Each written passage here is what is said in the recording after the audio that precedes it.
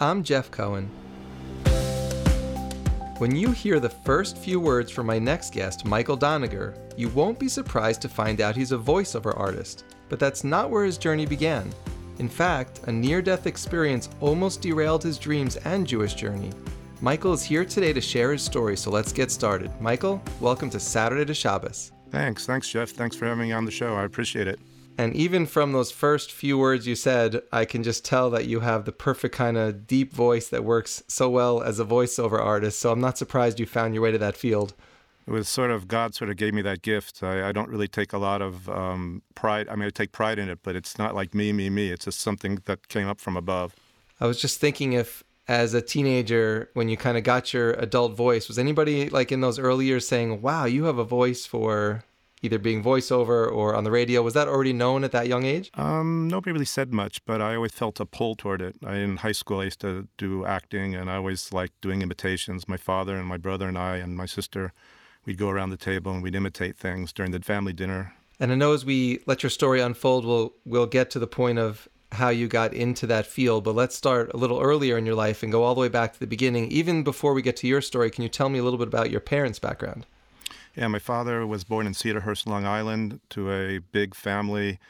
His father came over from a place called Suwałk, Poland, which is near the Lithuanian-Polish border. My great-grandfather was a maskil, had a Talmud Torah there who taught Greek and Latin, and he was part of the Bilu movement to emigrate to Eretz Yisrael in the 1890s. He was actually a card-carrying member.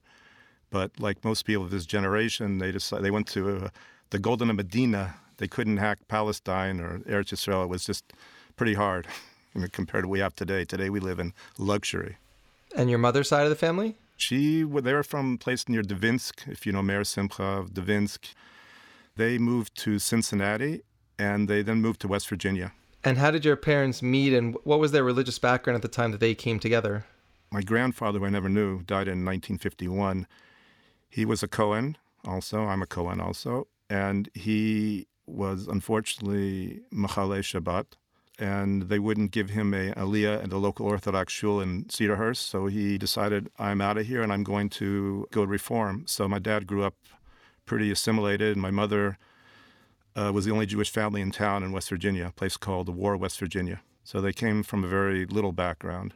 I mean, they're very culturally Jewish, like all their friends were all Jews. They all had the Saturday night bridge clubs where they'd all have scotch, and my parents always joked that the hand that they played was always the worst hand because they were always last in the bridge club. But they're very connected with Jews. Our generation doesn't always have, even frum people don't have that certain togetherness that generation did, even if they weren't religious. I kind of envy them for that. Where do you come into the picture? Where are you born and raised? I was born in San Francisco, and I was raised in Berkeley, California, born in 1960. And, I grew up in the 70s, 60s, 70s. So you talked about your father shifting over to Reform Judaism. Is that how you would characterize Judaism within your home when you were growing up?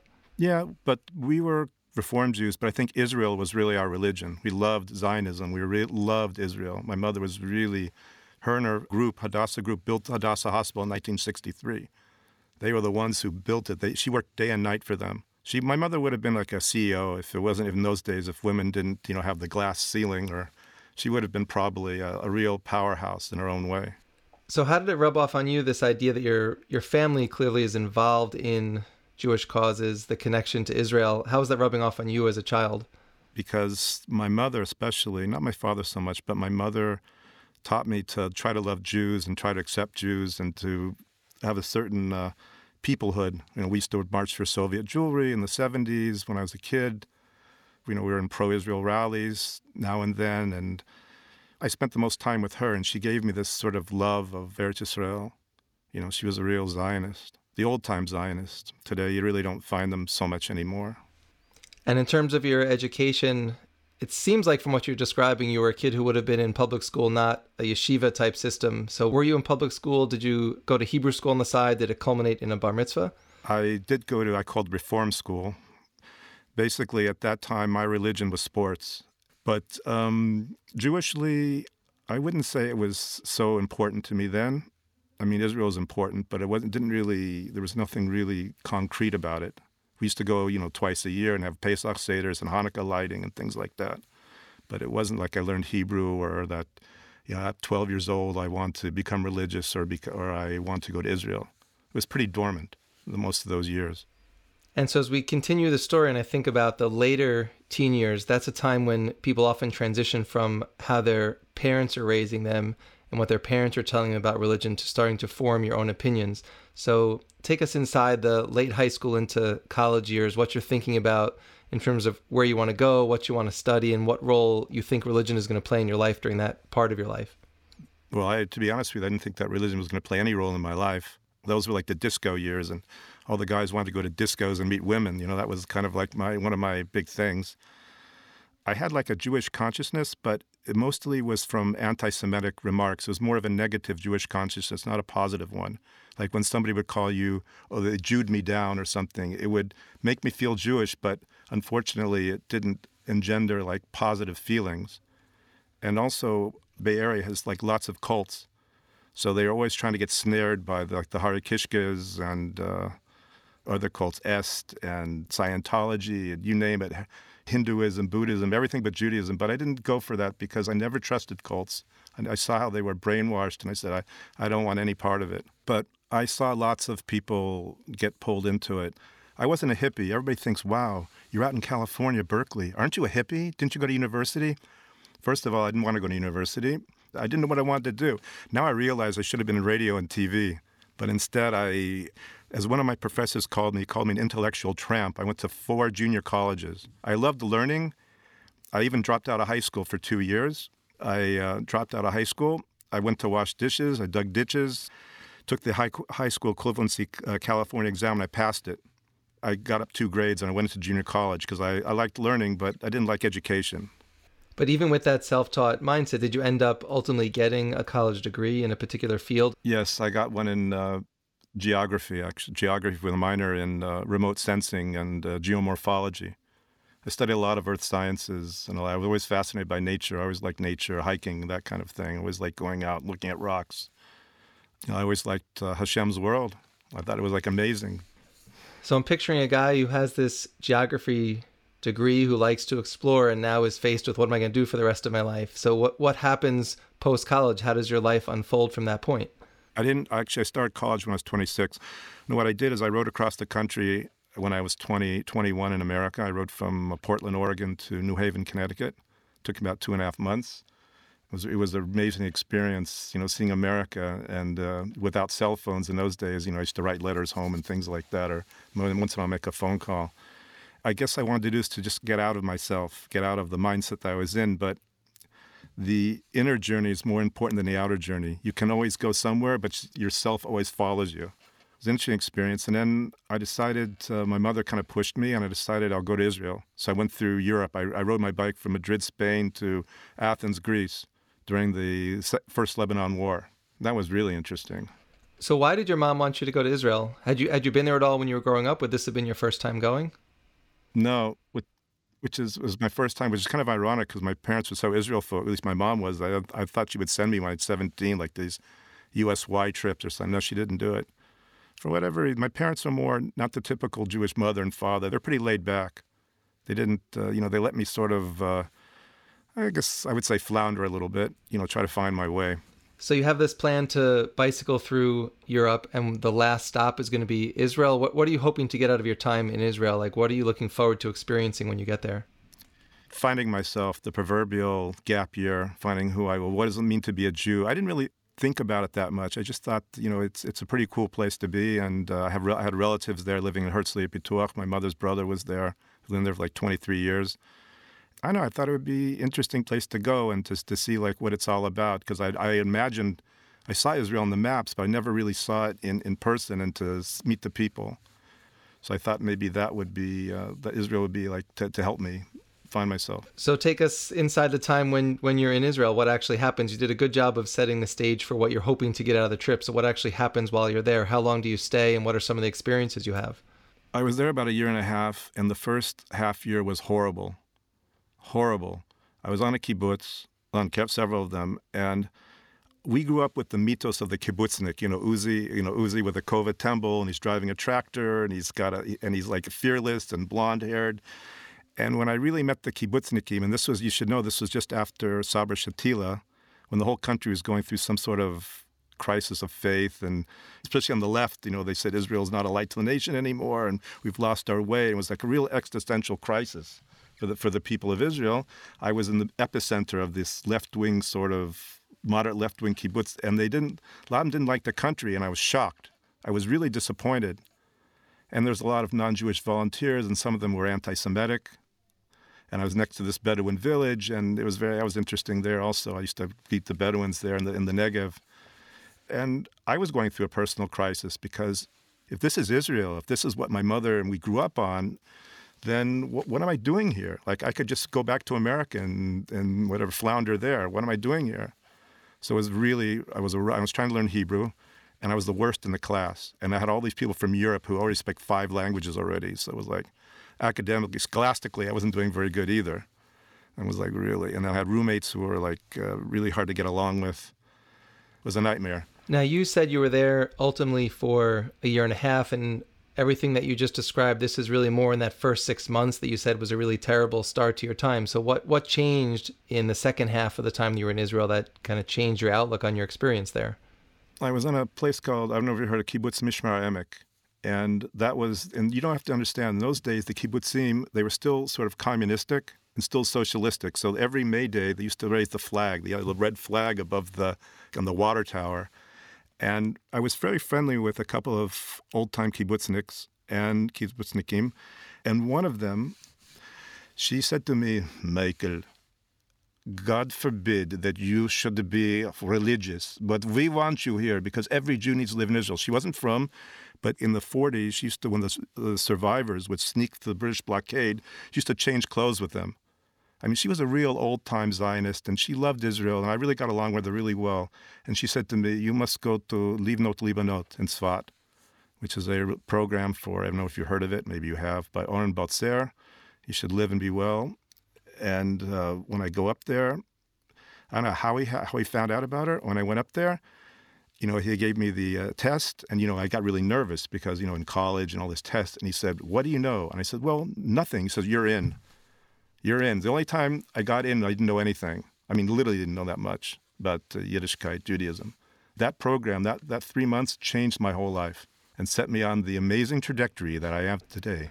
Which is a great way to lead into how your story is going to start to turn. I want to just zoom in on this point you just made, that when you were going through this program, there was this thought about falling in love with Israel, but not necessarily about becoming religious. So where was your head at as you went into this program? Was it to connect even more to Judaism, to Israel, to just have a different experience from what you had before? And then what actually happened during your time there?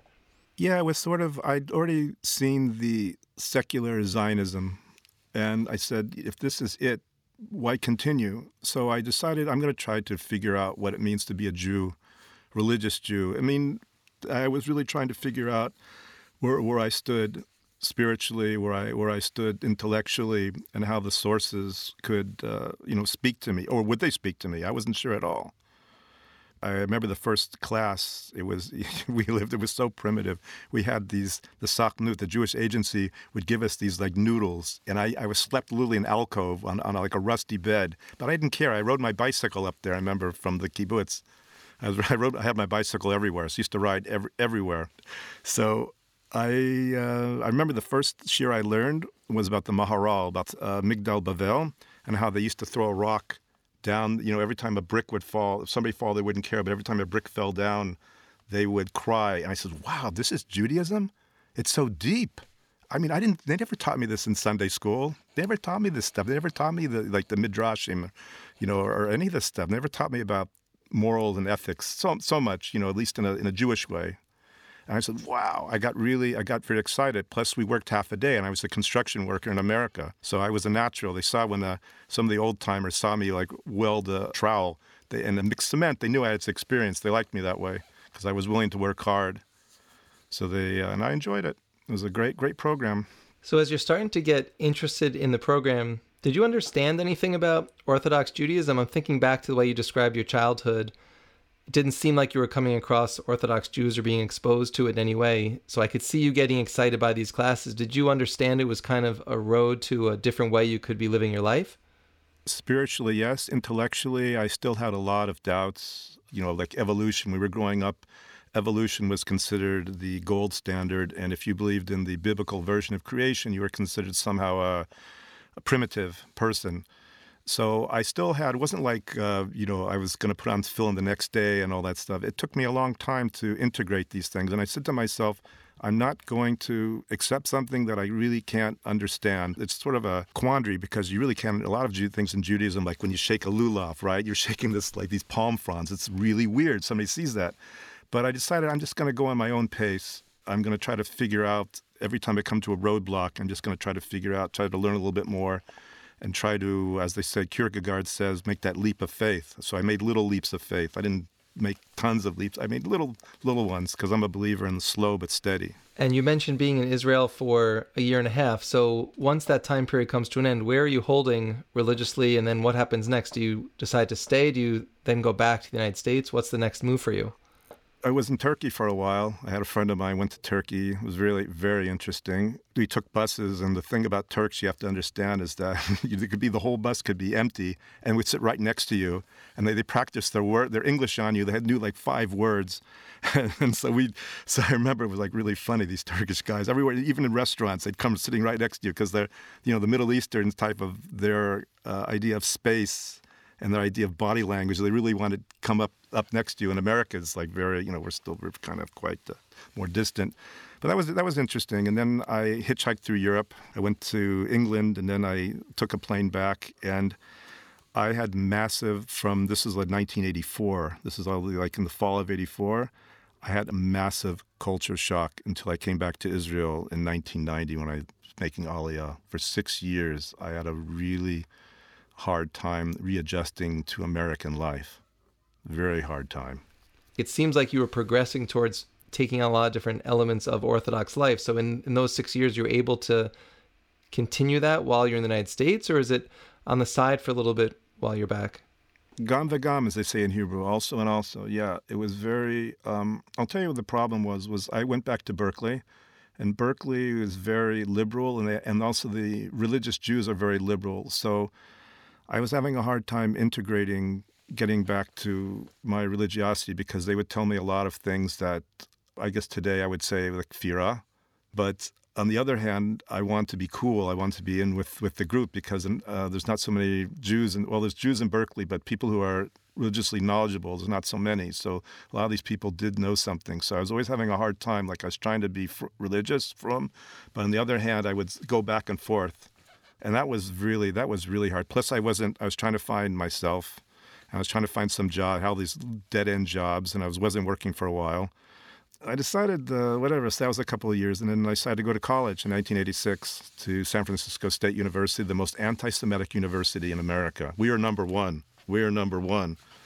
And I decided I was in industrial design, and I flunked out of 3 finals in 1986, and I thought about dropping out of school, and then I went to Bank of America, where I was a debt collector for a while. I'd call people up, and I would try to get their letter. But I was progressing slowly. I mean, it's starting to anyway in my religious journey.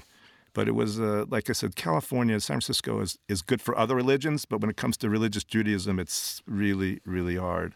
So do you then come to the conclusion that if you're going to continue to grow and find your place, you want to go back to Israel? And if you arrive at that decision, you're now back in the area where your parents are. So are they for or against this move?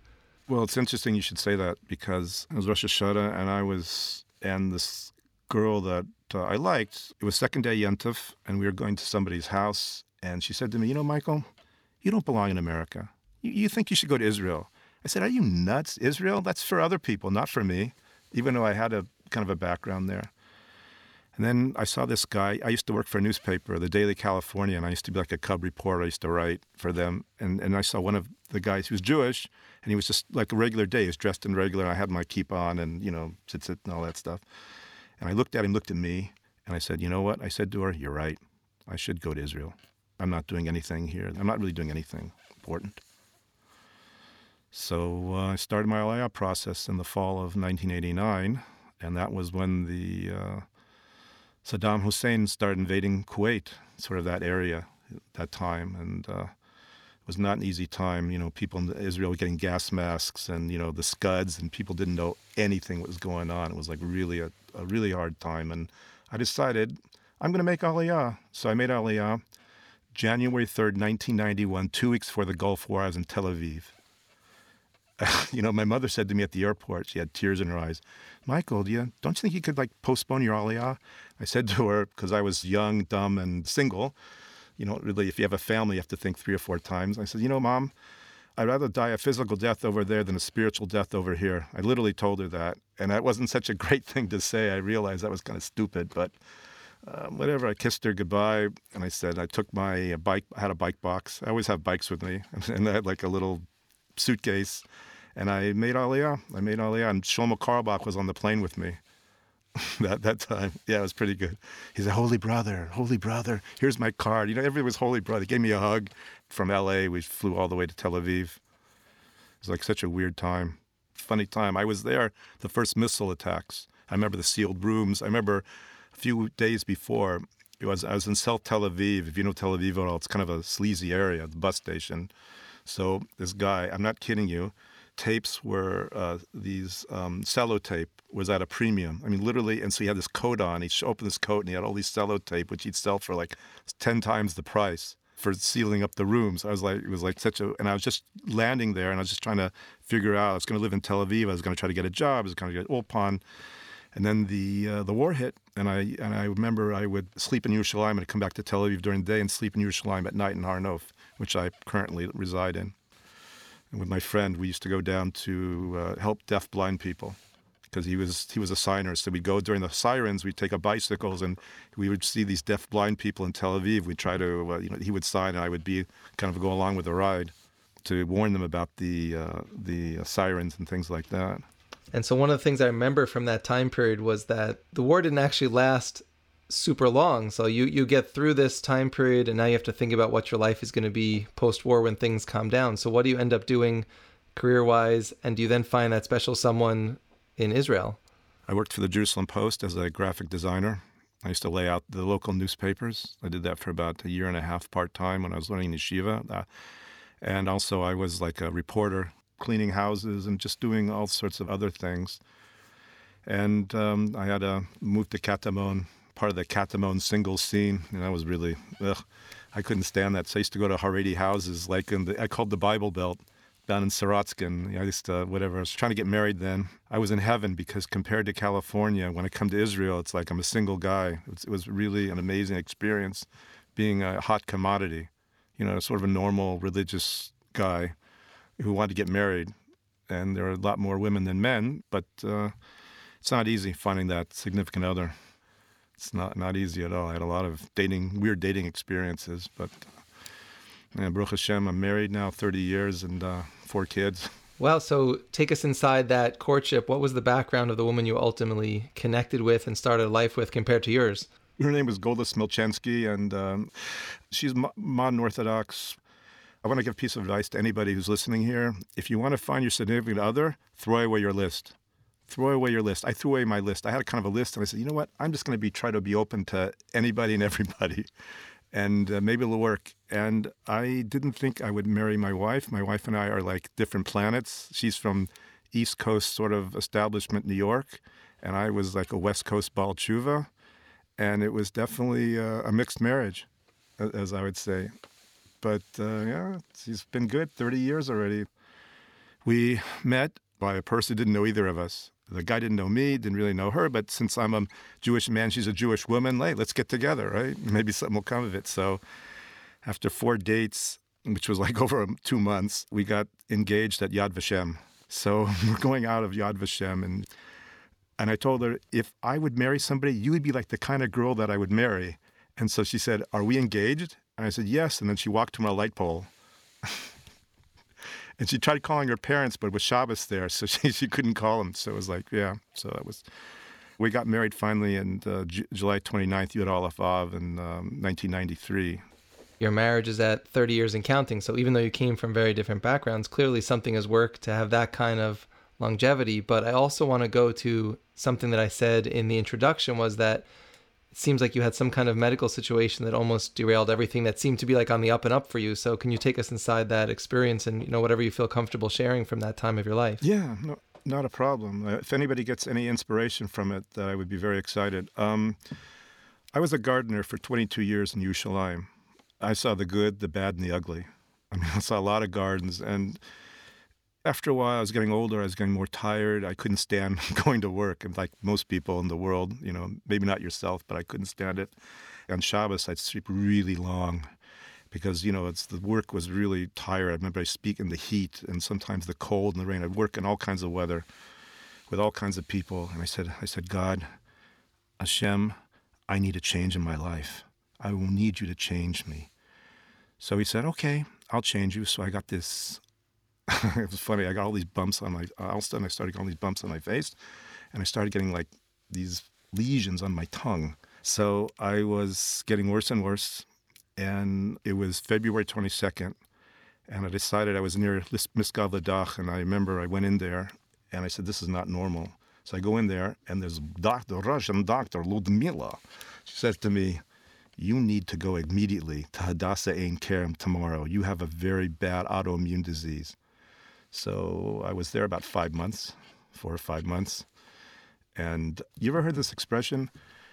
Adversity is when a man, or a woman I should say, whatever, adversity is a man meets himself. And I really met myself there for this disease and afterwards. And I have to admit, these last 7 years, this was 7 years ago, I feel like a whole different person. I'm doing what I want to do now, and I really feel uplifted. I feel more observant. I feel I'm learning more. I feel the life is not a given. It's not a given. I could have died. In fact, without steroids, I've always told the joke that too bad I'm not like Arnold Schwarzenegger, because he got lots of money with, whatever, and these weightlifters tend to take steroids. All I got was like a bad back, and I had a lot of stuff. I had a lot of problems. I had blood clots, bad back. I had 5 fractures. I could barely get up. I was hurting. I couldn't go to sleep at night. It was hard on my family. They had a really hard time. I was pretty hard to live with. The steroids made you crazy. I mean, it sounds like just like an unbelievably difficult ordeal to go through when you have this kind of health scare. And we all have these moments where we realize we're taking our health for granted until something like this happens and you can no longer ignore how your body is feeling. You also said that it kind of helped you meet yourself again, or maybe meet a different version of yourself. So what did you experience during those years where you couldn't be as active? Someone who was a landscaper out in the fields and doing all that kind of work, what were you experiencing for yourself personally that helped you think about your life and yourself in a different way? Maybe, I would say it just made me appreciate life more. It made me more religious. It made me think about family, about relationships, how we are really finite and we're going to die sometime. So it gave me sort of a push to try to grow, try to get out of our comfort zone, try to challenge ourselves, try to help other people, which is a big thing which I try to do. Try to look for deeper meaning in everything. Try not to get angry. It hasn't been easy, but thank God I have a great life. I have no regrets. I would not change it for the world. So I also introduced you as a voiceover artist. So was that something that was on your bucket list, where as you kind of came out of the medical situation a little bit, you thought, now or never, I'm going to go after this? Yeah, I decided in 2017 that I'm going to start doing it. And if I'd known then what I know now, I don't know if I would have done it. Because it's a soul, you have to be really tough internally. You have to get used to being criticized. To be a voiceover person, you need to be tough. You need to be constantly looking for work, which is fine because I was a freelance guy anyway. And I market myself, through LinkedIn and other places. So I don't mind that. But just something about the microphone just grabs me. It's like, I feel like muksam mizeh, like it's just magical. I love hearing my voice because I guess I'm kind of I even love public speaking. I've spoken several times to yeshivot and I spoke in my shul in Hebrew, believe it or not, and they actually kind of liked it. I even spoke once in Russian for Sheva Brachas. Good thing was like about 2 minutes, because after 2 minutes that would exhaust my Russian vocabulary. And can you share a couple of examples of the kind of voiceover work that you've done? Is it for commercials? Is it for shows? Maybe you can share a couple of things you've done. Mostly nonprofits. I did stuff for Yad Vashem. I did stuff for Kakal. I did things for certain cybersecurity places. I did trailers for a Haredi radio station. Haredi. You know, whatever. It's kind of hammy, but they liked it.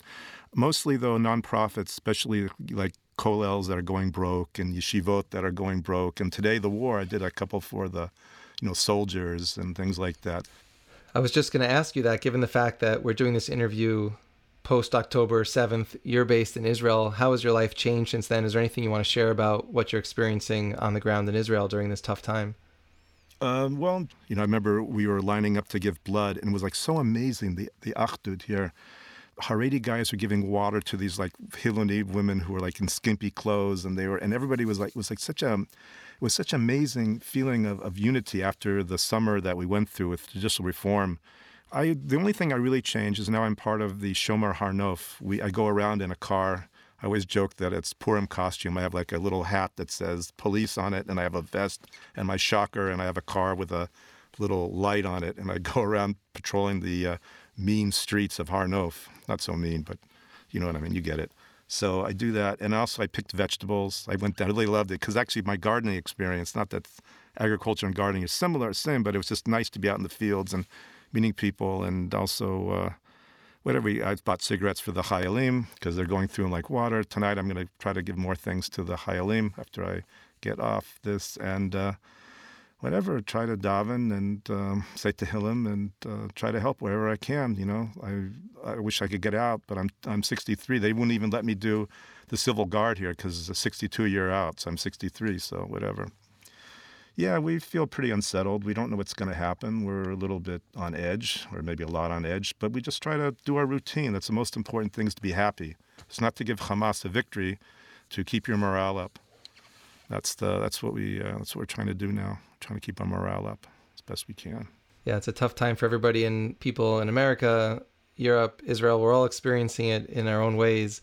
I do want to ask you one additional question just before we wrap the interview. You talked about, when you got sick, you became kind of like a bucket list guy. So it makes me think there's got to be some things that are on your list you want to do going forward as you think about the next few years of your life. So what's on that bucket list for you? I don't really have such a big bucket list. I don't really feel like I have to go to the Alps or I have to travel around the world. I think the biggest bucket list would be for me to improve myself. Like I'm doing Rabbi Noach Weinberg's The 48 Ways. It's in the Mishnah. For me, my bucket list is to try to every day get out of my own skin and try to challenge myself a little bit more, to try to expand my, consciousness and, I wouldn't say circle of influence, and try to do good for people and try to get out of my own selfishness. So this is normally the time of the interview where I would say something like, Michael, thank you for joining me today on Saturday to Shabbos. But given that you are the voiceover artist, I think you, instead of me, should take us out of this interview. And what would you say for our listeners as we wrap up? I would say that I hope that you get a lot of likes and that you really rise to the top and you can monetize yourself. I also had a podcast for a little bit, Shemitah podcast. So I hope that you get lots of money, and I hope that you are so able to use this money in a spiritual, in a good gashmistic and a good spiritual way. That's my bracha to you. Amen. I hope your podcast really hits number 3 or it's number 2 in Apple or Spotify. Amen, amen, amen. Michael, thank you for joining me today so much on Saturday to Shabbos. Really appreciate it.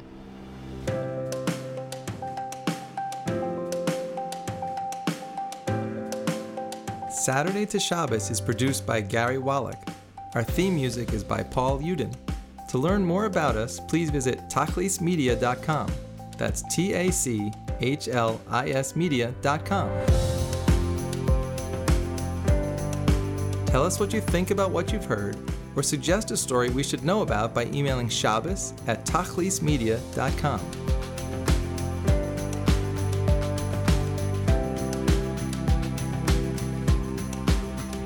I'm Jeff Cohen. Thanks for listening. Please check with us often for more stories of inspiring Jewish journeys.